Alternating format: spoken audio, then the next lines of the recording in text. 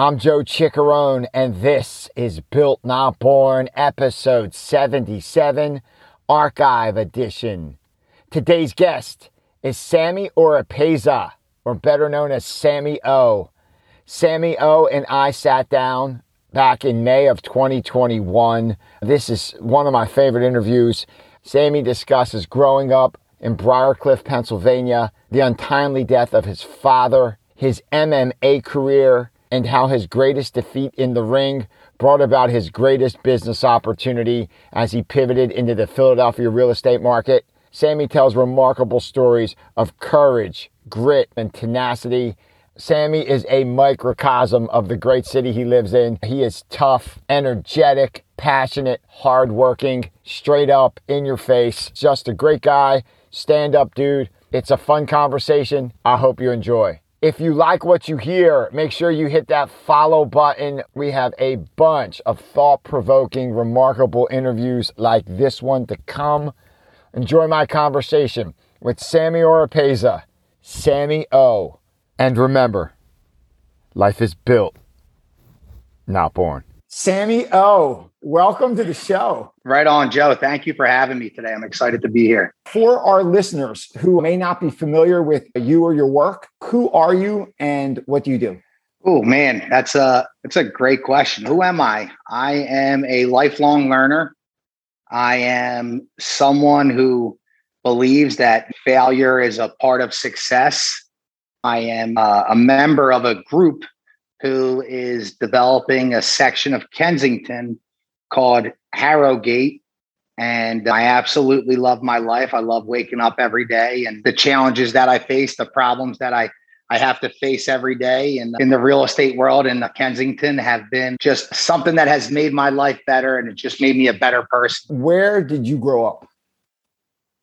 I grew up in a town right outside of Southwest Philadelphia called Briarcliff. Absolutely loved it. I grew up on a street where everyone's parent could have slapped me if I was doing something bad. And I could have knocked up at everyone's house during dinner time and sat down and had a plate of dinner. So I love the neighborhood I'm from. So take us back to, say, 10 years old. What was it like around the dinner table for you? Who was there? Describe the scene.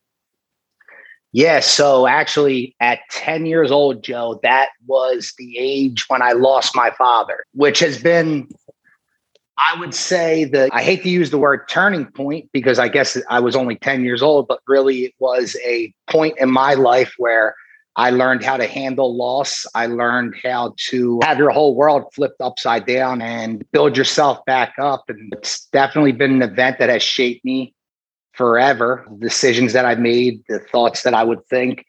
But prior to that, it would have been my whole family. It would have been my mother, my father. I'm the youngest of 6 kids. Me sitting at the dinner table, people ask me all the time why I eat so fast. I said, I'm the youngest of 6. So if I didn't, there wouldn't be any food left over if I was still hungry. What was it like being the youngest of 6? Oh man, it was awesome. I talk to people who are only an only child, and I can't fathom it. I never had my own room. I always had somebody looking out for me. Being that there was such an age gap between me and the oldest, I always had a large group of friends in so many different age groups just because if they were friends with my brothers or sisters, they were friends with me. So being the youngest of 6, as long as I didn't do something worse than what one of my brothers did, which my brother Benny made sure that was very difficult for me to do. I was always in good shape. So, and my brother Benny's awesome. I'm just cracking a joke. But yeah, it was awesome. I got away with a lot. And my parents reached the point when there's 6 of you, if you're not bleeding and if you're okay, then, they're not going to bother with it. Put a Band-Aid on it. You're fine. You're fine. You mentioned at 10 years old, unfortunately, your dad passed away. Could you speak of that? How did he die so young? And what type of impact did that have on you? Yes, my father passed away from liver disease, wasn't a drinker or anything, just had a bad liver. And it's interesting, Joe, because there's so many things to tell you about how it shaped my life. And I will say this, the decisions that I have made were based off of me losing my father at a young age. It pushed me to fighting because I developed this belief as a kid that basically said if I could learn how to fight, all my problems, all my fears, everything that I was suffering from the loss of my father wouldn't really be an issue anymore. And it always drove me to train harder, to work harder. And one of my major goals when I got into fighting was to be able to tell my dad's story on TV before one of my fights. And I got that opportunity, which was one of the highlights of my life when I look back on it, and just setting a goal and wanting to have that moment really set me up for other successes in my life, where you can set goals and you can believe in those goals, and you don't need to know the how, but you have the will to make it happen. And again, the negative side of it was growing up without my father. I suffered from the feeling of unworthiness my whole life. And I was able to confront that feeling at 30 years old when my daughter was born.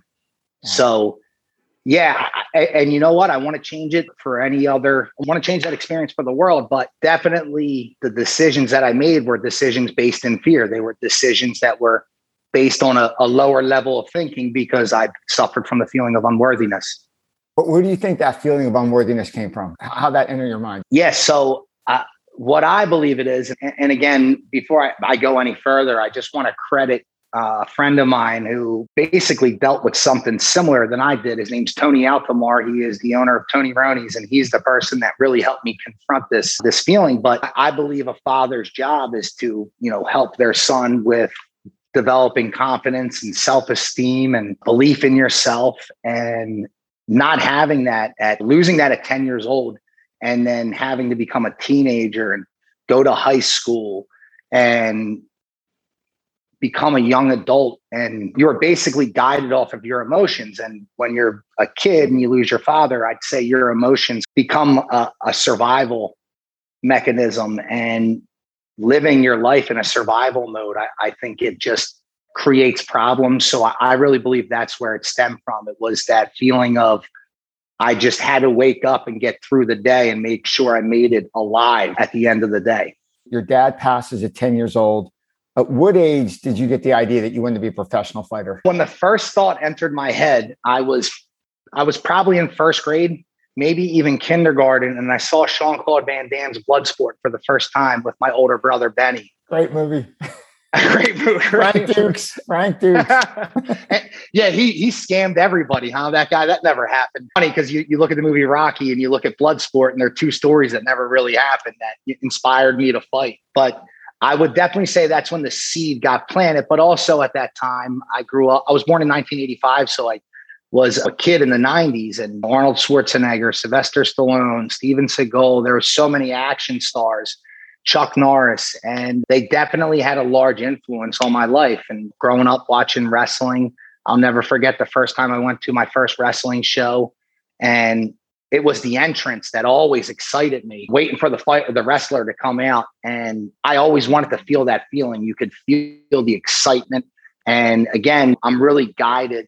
I'm a very expressive and abstract person. So I'm always guided off of the feeling more so than, I'm trying to say this without making me sound crazy, but then the actual rational thought. I kind of make my decisions off how I feel. And then I start to think. Then I start to put the thought process together. Who was your first fighting coach? What age and who was it? So I was 10 years old, and my sister's boyfriend at the time, great guy, really great guy. Love this guy to death. He saw that I was going through a tough time, and he brought me to the Upper Darby boxing gym, where my first boxing lesson was from, his name was Ray Britt. He was in a tough man competition, and I appreciate Ray giving me my first boxing lesson. And Andy Carr gave me my first kickboxing lesson. And when I look back at the first boxing lesson I got, I was getting a boxing lesson from a guy who was doing tough man competitions. And I still remember it. I don't remember the teaching. I just remember looking at him and being in such awe of that a big, strong person was standing in front of me. And when he hit the heavy bag, it made a louder sound and shook, and it was the bag moved. And when I hit it, it didn't even do anything. And I'll never forget the smell of the gym. I can't believe that that smell of like sweat that's been sitting in leather and cooking in the sun for way too long always excites me still to this day. That's fantastic. How did you decide to turn pro in boxing? I see you have a 2-0 record in pro boxing. How did you decide to step in the ring for the first time as a boxer? What led to that? UFC came out in 1993, I believe, was the first UFC. And that was the first time I actually saw like a Kumite, like a Jean-Claude Van Damme blood sport fight. And before that, it was only boxing. I would say the first thought in my head was wanting to be a boxer. And again, wanting to feel the feeling, wanting to put a check in that experience box. At the end of my mixed martial arts career, my knees hurt, reached the point where I don't want to wrestle anybody anymore because it's too much work. I said to myself, why not do a professional boxing match? So this way I can not have to die wondering what it would have been like or what it would have felt like. That really pushed me in that direction. How did you first discover grappling? And then how did you decide that was the way forward in MMA? What it really came down to was the fact that I'm tall and left-handed. I really think that was what made me want to learn so much more about jiu-jitsu, boxing, kickboxing, all of it, and blend it all together. Was when you're a lefty in fighting, when you're a southpaw, you're actually one of a very few people that every class that I would teach, every class that I would take, if there was another lefty in the class, I would actually be shocked. I'm usually the only lefty. That gives you an advantage, believe it or not, because people are so used to dealing with righties that when they see a lefty, you have the advantage because you only train with righties and they only train with righties. Being a southpaw, being tall, being lanky, and also too, I would say I am the best athlete that sucks at sports. Like Joe, I really am. I can't dribble a basketball. You give me a wide open shot, it'll be an air ball. You throw a pass to me in football and it'll go right through my hands. But I can run fast. I can jump high. I'm tenacious. And yeah, I'd say not being good at sports definitely made me want to take that leap. Where did you start your jiu-jitsu training? I started it was called Delco BJJ with John Wilson. He was a purple belt when I first went there. And this was back in 2005. And a purple belt back in 2005 was a extreme rarity. You can't walk down the street now without bumping into a blue belt or a purple belt. But at that time, it was, man, this guy had a purple belt on. I couldn't believe it. You know what I mean? That was like a grandmaster to me. So yeah, that's where I started. How soon after you started training jiu-jitsu did you have your first professional MMA fight? So it was about 2.5 years of training jiu-jitsu. And I really understood that if I wanted to step into a cage and fight somebody, I was taking the biggest risk of my life. And when I look at that now, I don't see fighting as that big of a risk compared to the risk that I take as an adult and starting a family. But I knew at that moment, the feeling of humiliation, failure would have been such an intense feeling because when you lose and you lost because you got beat up, it is an absolutely demoralizing, embarrassing feeling that I never wanted to feel, but I also wanted to feel the feeling of being in a fight. A lot of psychologists say that the fear of failure and humiliation is greater than the excitement of gain. Would you agree with that? What are your thoughts there? I 100% believe that, Joe, and I'll tell you why. Because I remember wanting to take a fight, and then you have friends. Look, I wasn't even 21 years old, and I remember having a conversation with a friend at that time who I haven't talked to or seen in years, who basically was planting the seed of doubt in my head. And it really hit me right then and there that what ifs and what happens when people really live their lives guided by the fear of failure as opposed to what you can gain by putting yourself out there. And look, nothing is ever going to be accomplished by not trying something or just thinking about it all day long. So I agree with you 100% on that. And I would say fighting has definitely showed me that. Can you remember that walk from the locker room to the ring for your first professional fight? Joe, I remember it like it was yesterday. And when people ask me, what was the best feeling? What was the most exciting feeling? It was the walk to the cage. It always was the walk to the cage. I'm getting chills just even thinking about it right now. It is one of those feelings that I hope everybody gets a chance to feel. And the only reason why I say that is because it is such a feeling of being in the moment. You are so engaged and there's a million things going on around you, but you're not focused in on any of it. And I'd say that was the greatest gift that I got from being a fighter, was learning how to live in the moment and understanding that being in the present moment is so important. And the thing that I hate is that for some reason there needs to be an element of danger for me to almost be fully in the moment. And I'm learning as I get older that it doesn't have to be that way, but for a large portion of my life, there needed to be danger for me to focus. In business, sales, life, what a gift the present moment is. Because if you look back and you have dread, you have depression.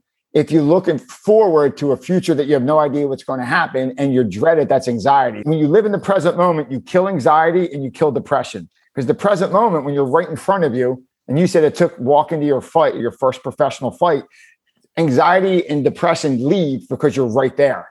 But it's so hard to get there. As a human being, it's so hard to live there. To really be present. And it's funny, fighting is the one thing that actually taught me, no, you actually were present, because it's so easy to get distracted. We have the fidget spinners. Like we're constantly doing something, a restless leg syndrome. We're trying to find a way to occupy ourselves instead of being focused in on the present moment. And really, when you think about it, the only thing that actually exists is the present moment. So why would you spend any other time being anywhere else? One thing I see when I look at your fight tape and all the highlights online is I'm really amazed watching how multifaceted you were. I see you knocking people out with punches. I see shin kicks. I see rear naked chokes.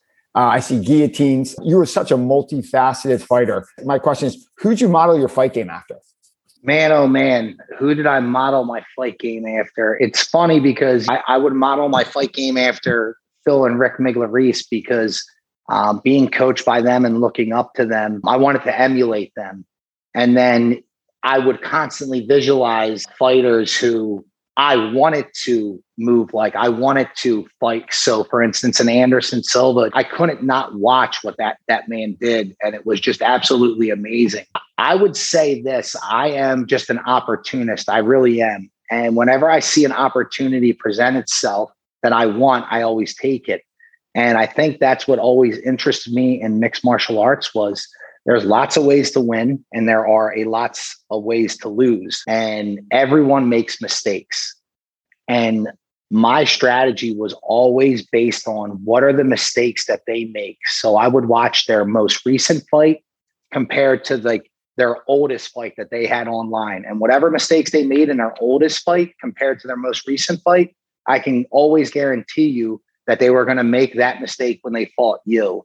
And I have a couple in my office. I have pictures of not a picture of one of my knockouts, and my eyes are closed. And I would always tell people my eyes were closed because I visualized it so many times. I never had my eyes open when the punch landed because my eyes were closed when I was visualizing it. So yeah, it's just such a powerful thing when you can blend all of it together and really understand those simple concepts that people are going to make mistakes.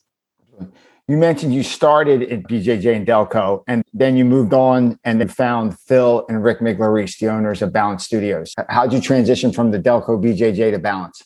John Wilson was a student of Rick and Phil's. So he was an affiliate school. And I remember always hearing about Phil and Rick while I was a student there.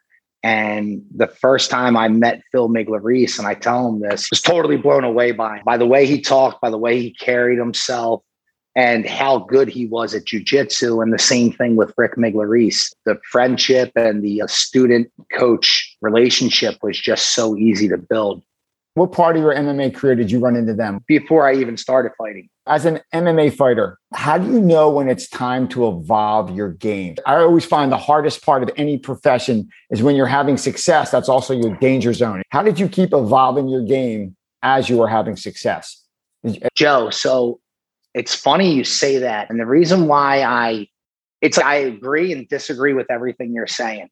I agree in the sense that your goal when you're fighting should be like, hey, I need to get better. Every day of my life, I need to get better. So I constantly need to evolve. And then at the same time, you also need to say to yourself that I am this person and this is the way I train and this is the way I fight. And I don't need to change, but I need to get better. So what I mean is I would always watch someone like Eddie Alvarez was a training partner of mine for a big portion of my career. I look up to Eddie. I got to travel to the Philippines with him in 2019, had the time of my life, and he won that fight and it was fantastic. But what I learned from Eddie was he was always the same guy. He never changed what he did when he was fighting. So what I mean is I would spar, let's say, an Edson Barbosa, and I would try to be a different person. But really, I should have just remained the person that I was, because I wasn't going to be fighting him. I was only training with him. I think my problem was I tried to change too much as opposed to just focusing on getting better. When did you know it was time to pivot from the fight game? I realized it was time to pivot from the fight game when my daughter was born. I set 2 goals when I was a kid and I lost my father. And the first one was to become a professional fighter, or to become a fighter. I don't think I was thinking of professional, but to be a fighter. The second one was to be a great father. And I believe you can be a fighter and a great father. What I wanted, though, for my kids is I just wanted to show them you can be and do anything you want to be. And I realized it was time. And thank God I was fortunate enough to put myself out there, train at a gym like Balance Studios in Center City, where you build a great network of individuals like yourself, Joe, that you can find a way to provide value or to learn from or be mentored by.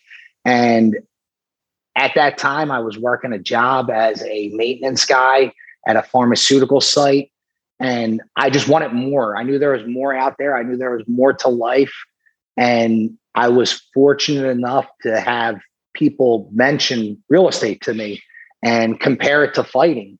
And that's when it clicked in my brain. I was still fighting at the time, but I was like, hey, maybe when I'm done fighting, I'll find a way to get into real estate in whatever aspect I want to. And that's what I'll do for the rest of my life. Can you remember the moment when you entered the ring as a professional fighter and you walked out in the real estate world, a civilian? Was there a moment? You know what? It was a battle in my head, because you have to let go, but you don't want to. I don't want to sit there and bury my past. I am who I am. My past is my past and my future is my future. So the past doesn't control the future, but it was I'm trying to look for the word to explain it, but it was a sad moment, but also at the same time, a happy moment, because a part of you felt like it was dying, but it was being born. I wasn't destroying the energy. I was transferring the energy from one form to another. And I think what the hardest thing to do, and the reason why I felt that sadness was, you had to stop being an expert and start over as a beginner. And that was the one thing that fighting really taught all of us. You're going to be a beginner. There's always going to be somebody better than you. And really, a beginner's mindset is what I think has set me up for success, and it sets everybody up for success. What part of your fight game do you try to bring into your real estate sales game? Oh, man, I relate everything to fighting, Joe. Everything. So number one, I got to stand out. I can never do what everybody else is doing. And I've always been like that. And some of my earliest memories are not cooperating. I'm not going to stand in line with everybody else. I always want to stand out. So number one, I got to stand out. Number two, you have to have a good mentor, and really not even a good mentor, a great mentor. So in everything we do, we need a coach, and we don't know what we don't know. So that's what having a great coach is. And I have what I consider to be the best coach for me, and really one of the best people to learn from in the Philadelphia real estate world. These are the rules that I live by in real estate. And the reason why I live by them is because of fighting. But you have to know your market. So when I was fighting, I had to know the promotion that I was in and the people that I would be fighting. And in real estate, I specialize in a market. I'm in Kensington. And what I love about being in Kensington is that nobody else wants to be here. So right off the bat, the competition really isn't there, but I'm learning at such a I'd rather start at rock bottom. You know what I mean? You look at the neighborhood of Kensington, it is in such desperate need of help. And there is an element of danger in front of you all day long. So what better neighborhood for me to focus in on every day? And the last thing is I always played to my strengths in fighting, and I still play to my strengths in real estate. And what I mean by that is I always consider myself a sincere, authentic person. And it's hard to convey your sincerity and authenticity over the phone. I'm a face-to-face kind of guy. And that's what I love about being in Kensington. You can get face-to-face with people very easily. It's one of those neighborhoods where you know where everybody is all the time, the car they drive, where they park at, everything. I'd say that is what I really rolled into real estate from fighting. Who's mentoring you in real estate? If you had to sum up in one word what he or she taught you, what would it be? Patience. What the problem is with me was talking about that feeling of unworthiness. When people would say no or things wouldn't go your way, it must have been how I did this, or that I said that, or I came off as this instead of that. And really that people are people and you're asking them to make a big decision. And sometimes people don't want to make big decisions at that moment. So learning that no is just no for today. It's not no for tomorrow. It's not no for 6 months from now. And I'm sitting here in my mentor's office and I'm looking at his crystal ball that I got him. My joke with him is that he sees the future. I'll tell him this happened and he'll say, don't worry, wait, we'll stay on top of it in 6 months. Let's see what happens. And he's always been right with the advice that he's given me. So I gave him that crystal ball as a joke, but having a mentor, having somebody who's been there, done that, seen it, has stepped on the landmines that you're stepping on, and understands that this game we're running a marathon. No one's running a sprint in real estate. If you want to be successful at it, you have to run a marathon. I would say that's really why having a mentor is so important, because when you get impatient, you become irrational and overly emotional. And that's when you make bad decisions. And the same thing with fighting. Patient fighters are usually the fighters. Look at Canelo Alvarez, look at a Floyd Mayweather, extremely patient, extremely talented, some of the best in the world. So adding that to my personality has just been, it's something I work on every day. I don't want to say I'm patient, but I'm more patient than when I was the day before. Yeah. There's one quote: your life will be the same in 5 years, except for two things: the books you read and the people you meet. And, you work with mentors and you read good books and you make original mistakes, not the mistakes, you were making 10 years ago. And that's phenomenal, Sammy. Your social media feed is really interesting. You do a lot of live videos, you driving around the street, talking about the real estate market, what you're doing. One of them, you mentioned your preference in real estate to work for the seller, not the buyer.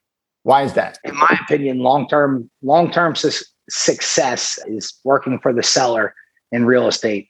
And to me, that's been the strategy that I follow and that I focus in on. It's definitely a longer process in developing relationships, because you can call anybody you want and say, hey, I want to buy this piece of real estate. Can you help me? But at the end of the day, a buyer can walk away. A seller has to sign a contract for you to sell their property.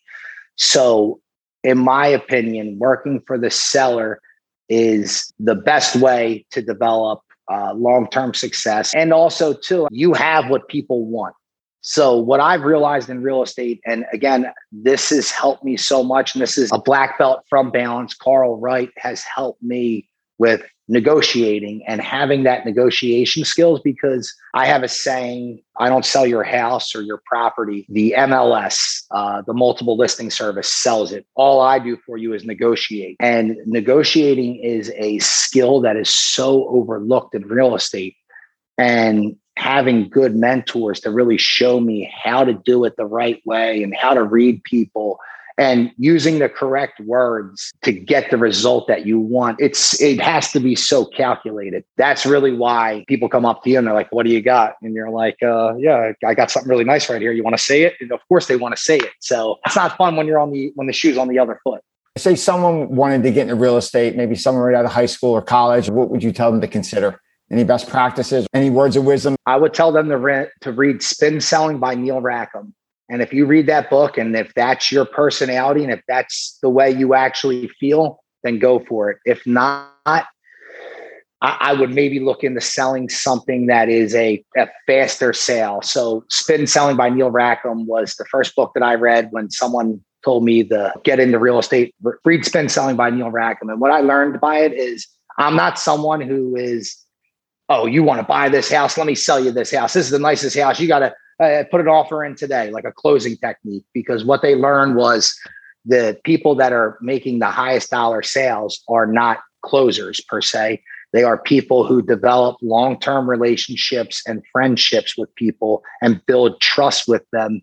And the people who are buying it will only buy it from someone that they have that feeling of friendship and trust from. I believe my desire to really want to develop relationships is the reason why I wanted to get into real estate. And if you are a fly by the night kind of guy or latest and greatest, and that type of stuff bores you, it's really not for you.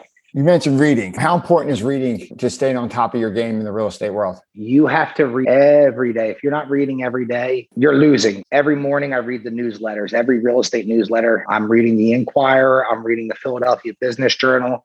And look, at the end of the day, it's not even that, oh, I'm smarter now, so I'm more valuable, but you're going to run into those times where you can have conversations with people where now something that they would like to know. And what I learned is when you're able to give someone a piece of information that they did not know, it instantly helps you. They want to have someone to work with that they enjoy being around and enjoy talking to, but also who knows what they're talking about. If you are not reading about the market or improving yourself, you're going to have a lot harder time, way harder time. What's the last book you read that either influenced you or changed your mind? The last book I read that influenced me or changed my mind. Oh, man.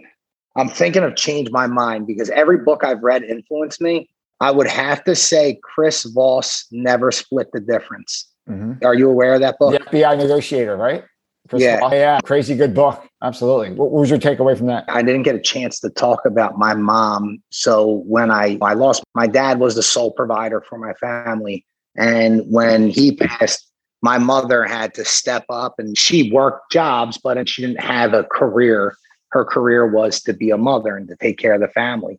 So one thing I learned from my mother that I always thought was the most useless thing was empathy. And I thought what made me weak was my empathy, was my ability to relate to people. But really what changed my mind with Chris Voss was, oh my gosh, like empathy is such a weapon to have when negotiating anything, because being able to understand where someone else is coming from and being able to put yourself in their shoes and knowing what you would want if you were in their shoes totally changed my outlook on life. It's funny that we're talking about this because I pictured that yellow and red book pretty often. And I have it at my bookshelf in my house, and I always get mad at myself. And this morning I wanted to look at something and I'm like, I need to keep this book in the office because this is when I need to reference it. And I'm thinking about going back and rereading it this week. So I'm glad we're talking about it. Thanks for sharing that. Now, when you hear pro boxing, MMA, jiu-jitsu, Philly, you're not thinking empathy, but that word is such a game changer. You think it's like soft and makes you weak, but it actually makes you as strong as possible. And once you figure that out, your life changes. Shifting gears here a bit, what does the first 60 minutes of your day look like? The first 60 minutes of my day are, I like to laugh when I wake up, and I like to be, if I laugh, I know I'm setting the tone for the day because I like to enjoy myself. I like to have fun. So I'll start off every morning. I make I chug a bottle of water and then I make my coffee. And as I sit and I wait for my coffee to brew, what's your coffee? I sit down. What's your go-to coffee? We have the K-Cups. Okay. We have Dunkin' Donuts, whatever we get. But if in a perfect world, it's a hazelnut coffee. I don't know why. Hazelnut coffee with oat milk, and I'm good. So I'll sit there, and I have been on the biggest Joe Dispenza kick. I get on to certain speakers or certain subjects, and right now I can't stop listening to Joe Dispenza. And this morning I listened to a Joe Dispenza talk as I sat there and sipped on my coffee and thought about what I wanted to do for the day. And as ideas come to me, I write them down. So every morning I'm writing, whether it's an empowering message, or what I need to do for the day. I set my goals for the day, and then I write down my major goals, big goals that I want to hit. Then I go upstairs, I get my shower, I pump myself up, and I go into the office, or I go right to an appointment, whatever I have planned for that day. And really the toughest part of my job is the first 60 minutes, but also what am I doing at the end of the day? And the morning is just as important as the nighttime, because I tell my fiance Amanda all the time is I sell all day long, but people only buy at nighttime. So my nights, how I strategically and where I put myself every night is so important. Trying to find that work family balance is always difficult, especially in sales. And really, the people that are getting the most opportunities to sell real estate and to develop the best relationships are the ones that are able to get out and get around people. And that always happens when you should be sitting at the dinner table or after 7 o'clock. But that's the balance that I'm always trying to work out. The mornings are always easy. The night times, they become much more difficult. You hear that from prime ministers to CEOs to professional athletes. The hardest thing is to get the family life right. Because like you said, with sales, where people are working during the day and they want to look at houses at night on the weekend, that is so hard. What do you do when you're playing with your child and it's 7:30 at night and the phone rings and you're sitting there playing blocks or your Legos? How do you handle that? This is why having a mentor is so important. What is the most difficult thing to do, I think, in real estate in the beginning is understanding who's real and who's fake, who's here because they see the value in you, and who is here that is just going to waste your time. So what I've really noticed is I will reserve those times for those people who I believe are the ones that are, and again, everybody's important. I totally get that, but you don't get paid by the hour. There's no guarantees in real estate, just like running your own business. There's no guarantees. I really look for who am I going to do it for? Not just am I going to do it, but I have a small select group of clients that whenever they call me, I'm there. I'm answering the phone or I'm going somewhere. And everyone else, really, there's a process where it can wait. When you are at your best, what are you doing? Oh, man. When I am at my best, I am face to face. I am developing a friendship, trust, and I am free to create. There is no schedule. It's funny how I really feel like I thrive with, it's not even with no structure. It's just, I know this part of the day I'm going to be focused in on this. Sometimes it goes a little bit shorter. Sometimes it goes a little bit longer. But when I'm free to be creative, when I'm free to really step inside myself and execute on ideas that inspire me, that's really when I feel like I'm the best. And I would say organizing the neighborhood cleanups has been the best opportunity. And I'll tell you why. When I went to Balance Studios, I didn't care if Joe Chicharone had 1 million followers on his podcast or 0 followers or even did a podcast. I liked people for people. I like talking to you because of you. And I really think that is my gift. When I'm able to be sincere and sit down and have people know there's no motives here, this is just who I am, is really when I'm at my best. And it's funny how when I got into real estate and I'm working to develop business and I was like, who do I already know? I already knew a bunch of people because it wasn't that I didn't care about what they did. It's that I only really talked to you because you were this person that trained with me and we had a great friendship because we trained together. So really, that's when I do believe I'm at my best. I can personally vouch for that because I remember the times when you're training and you're hitting the pads at the back of Balance. And then you're always taking time to say hello. You're joking with us after training. You were very approachable. You live what you speak. So it's really impressive. How about this? What failure set you up for future success? Do you have a favorite failure looking back? Of course. Tell us about it. Losing my last MMA fight was one of the most difficult experiences I have ever faced in my whole entire life. I believe that was the chance for me to get into the UFC. I lost a close decision and I definitely lost the fight. I'm not saying, oh, that could have went either way. No, I definitely lost the fight. I'll always admit when I win and when I lose. And I remember sitting in my basement for a week straight in this old wooden chair that I had down there and crying. I remember sitting there and crying and not knowing what to do, where to go, how to do it. Really the feeling of feeling so lost in life. I would say that the disgust that I felt with myself was really the driving force behind getting up and having that pain already inside of me. Like I'm already in pain. What's the worst that's going to happen now? You're already upset. You're already hurt. What are you going to do about it now? And I think, what do they say? Comfort leads to casualty. It was being so uncomfortable that I just really went big, and I really went after. I started on the commercial real estate side, and I went after the biggest firm in Philadelphia with Rittenhouse. First, I started with Rittenhouse Capital Advisors, and then I moved over to the sales side, Rittenhouse Realty Advisors. And that was such a big win for me, getting hired by them. And I only believe that reason why I was able to have that victory was I had such a crushing defeat where I just felt like my dreams were shattered right in front of me. And I had to pick up the pieces. And I really do believe that the big failures, the big letdowns always set up the biggest opportunities and the biggest successes in your life. What is your personal definition of success? That's my favorite question. So Earl Nightingale's definition of success is my definition. The progressive realization of a worthy ideal.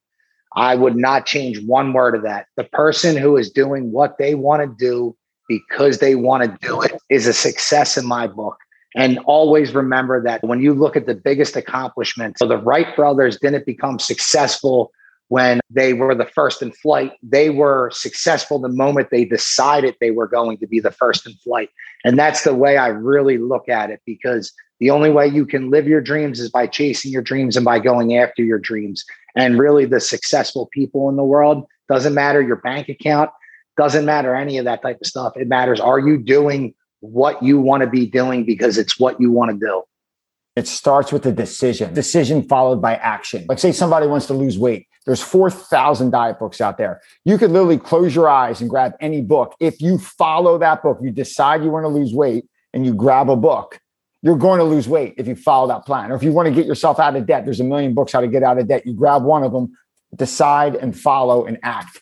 And Joe, let me ask you this. How many times people see you're an instructor of jiu-jitsu, right? They come up to you and they go, I've been thinking about doing that for the past 5 years, or I've been thinking about taking a class. For how long? For a couple of years now. It's, well, why haven't you? Why are you sitting here and just thinking about it? I live in a community and there's a lot of dads with young kids, and there's some dads that come up to me for 3 straight years, and they're bigger, stronger, younger, probably better looking. And they've been talking about jiu-jitsu for 4 years and never stepped foot in the dojo. And it's just like you decide and you go. You could talk about it all you want. It's that decision to step on. Yeah, you're right. Absolutely. How about what values do you try to pass on to your kids? I live my life by 5 core values. And these were the 5 core values that were the values of the trade school that I went into. When I graduated from high school, I went to the Williamson. It's called the Williamson College of Mechanical Trades. And their 5 core values are faith, integrity, diligence, excellence, and service. And I really believe you need to lead with faith. You're never going to have a guarantee in anything in life. So you need faith. Your integrity is, who are you when no one's looking? And it's really, who are you? You have to know who you are. You have to be diligent in everything you do. You have to be a hard worker. If you're not a hard worker, I don't know why you're doing what you're doing. Excellence, because there's no such thing as perfection, but you should be committed to becoming better every day of your life. And like you start with faith, always end with service. You always have to give back. If you're not giving something back, whether it's your time, whether it's money that you earned that is going to go to a good cause, or just talking to somebody, if you're not willing to serve, I don't know why you're doing what you're doing either, because the way I see it is to serve is to rule. The best service I offer, the better I'm doing. And really the people who are living the best lives are serving the most people. What's the most exciting project you're working on right now? The most exciting project I'm working on right now is in real estate development, it's assemblage. So you have to assemble the parcels first, and it's like completing a puzzle. So I have 3 of those parcels under agreement, and really it's keeping the seller of it on the hook until we can close. So I would say finding the last pieces of, and trust me, it's like finishing a jigsaw puzzle and there's one piece missing and you have to go and find that last piece. That is the most exciting thing to me. And it's funny, the harder I try to find the piece, the harder it is to find it. But the moment I let go and start to just enjoy the process of doing what I'm doing is when the pieces start to come to me. And one happened the other day where part of this is getting someone to want to talk to you. A lot of people do not want to talk to you. And the other day, just walking down the street gave me the opportunity to where somebody wanted to talk to me that has been avoiding me for years. So grabbing those last pieces, that is the most exciting part of my day, because once I get them, I don't really celebrate, but I do celebrate those victories. They're my favorite victories to celebrate. If you could get a billboard on 95 that the whole city would drive by, what would be the quote or motto you'd put on that billboard?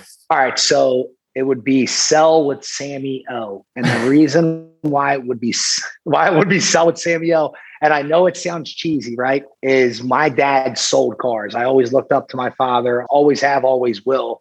And my dad was Tommy O, and everyone knew him as Tommy O. Everyone bought a car from him, or a van or a truck. And I have one of his business cards, his original business card with, his logo on it. And it even has his handwriting on it. And when I was trying to break into the real estate world, a friend of mine was cleaning out his uncle's house and found it. So it's the only thing of him I own. And I just love the nickname Sammy O. I love that I sell real estate, and I have to serve myself too. So that's what I would want on the 95 billboard.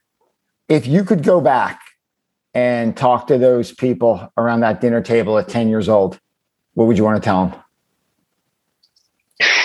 Man, wow. What a great question, Joe. Believe. It's always the first word that comes to my head when people ask me that question. It's just believe in yourself, believe in the possibilities, believe in you can do it. Gosh, I guess that would just be it, just to believe in yourself, because I think when anyone is faced with hardship and difficulties, and we all will be in our lifetime at some point, and if you made it this far without really having your world flipped upside down, it actually scares me, because having my world flipped upside down at such a young age was such a advantage to me today. I tell people all the time, I've never had a bad day, because for something to qualify as a bad day, it really has to be a bad day. Just to believe, always believe, man, always believe it's possible. I think we allow the past, we allow our emotions and our past experiences to really dictate our future. And I see it too many times with too many talented people. And you see the problems, especially the problems Philadelphia is facing right now with drug addiction and violent crime, and the murders are sky high right now. And I think it's because people really can't see the possibility of life being better. Why would you do something if you actually believe that your life was worth something more than what you believe it is? That's great. Last question. 5 years from now, what do you want to be doing? What do you want to be? 5 years from now, and oh man, can I say it? I guess I'm just going to say it. So 5 years from now, I would like to have a larger real estate portfolio. I would love to have a team of real estate agents working underneath me. And I guess really the last thing is I would like to, and this has been a goal of mine since I can remember, I want to find a way to set up, whether it's a foundation, an organization, whatever you want to call it, to help fatherless boys in the city of Philadelphia. Because to me, the biggest problem I see every day are when you look at the violent crime that happens in Philadelphia, it's not really happening by girls, it's happening by boys. And being a professional fighter and getting into the real estate world and what really helped me get into the real estate world was understanding and controlling my emotions and being able to see the big picture. There's too many children growing up in the city of Philadelphia that do not have the opportunities to really become an adult, to really become a man. And what they see every day is violence, drugs. And it's something that tears at me every day working in Kensington. I don't think people see what I see every day. And it's very difficult to bring attention to it because you basically have to degrade somebody in order to get attention for it. It's such a difficult thing to do because you have to display the hardships that somebody's going through. So I would say that would be probably my biggest goal. And I see a future in politics for that reason. But at the same time, too, I love doing what I'm doing and I love running my business. And if I were to dive into that world, it would be, how can I run my business? But at the same time, too, I'd say that's where the conflict in my brain happens, where it's, you want to run a business, but at the same time, you want to make the social impact that you want to make. So trying to blend the two together is the battle that I'm facing. So maybe in 5 years, I'll have it figured out. We'll see. If you jump into any political race, one, you got my vote. And two, to summarize your last three answers, see the big picture, give back, and believe. Absolutely. Wow. I think that's about as good a spot to end as any. Sammy O, one, it's been a pleasure. But two, if people are looking for you online, how can they find you? Yeah. So if you social media, go with Instagram, it's sell_with_Sammy_O. Sell with Sammy O. And then Facebook, Sam Warpisa. I think it's Sam Warpisa Real Estate Sales is my Facebook page. And samwarpisa@gmail.com. If you have any questions, send me an email. Sammy O, thank you for joining us. It was an awesome hour. Really appreciate it. And I wish you nothing but continued success. Thank you for your time. Go on, Joe. Thank you so much, man. Hey, it's Joe Ciccarone. Thank you so much for listening. I hope you enjoyed the episode. If you could, please leave us a 5-star review. It goes a long way with connecting the podcast with more listeners. So if you could, I would really appreciate it. Thank you very much. Talk soon.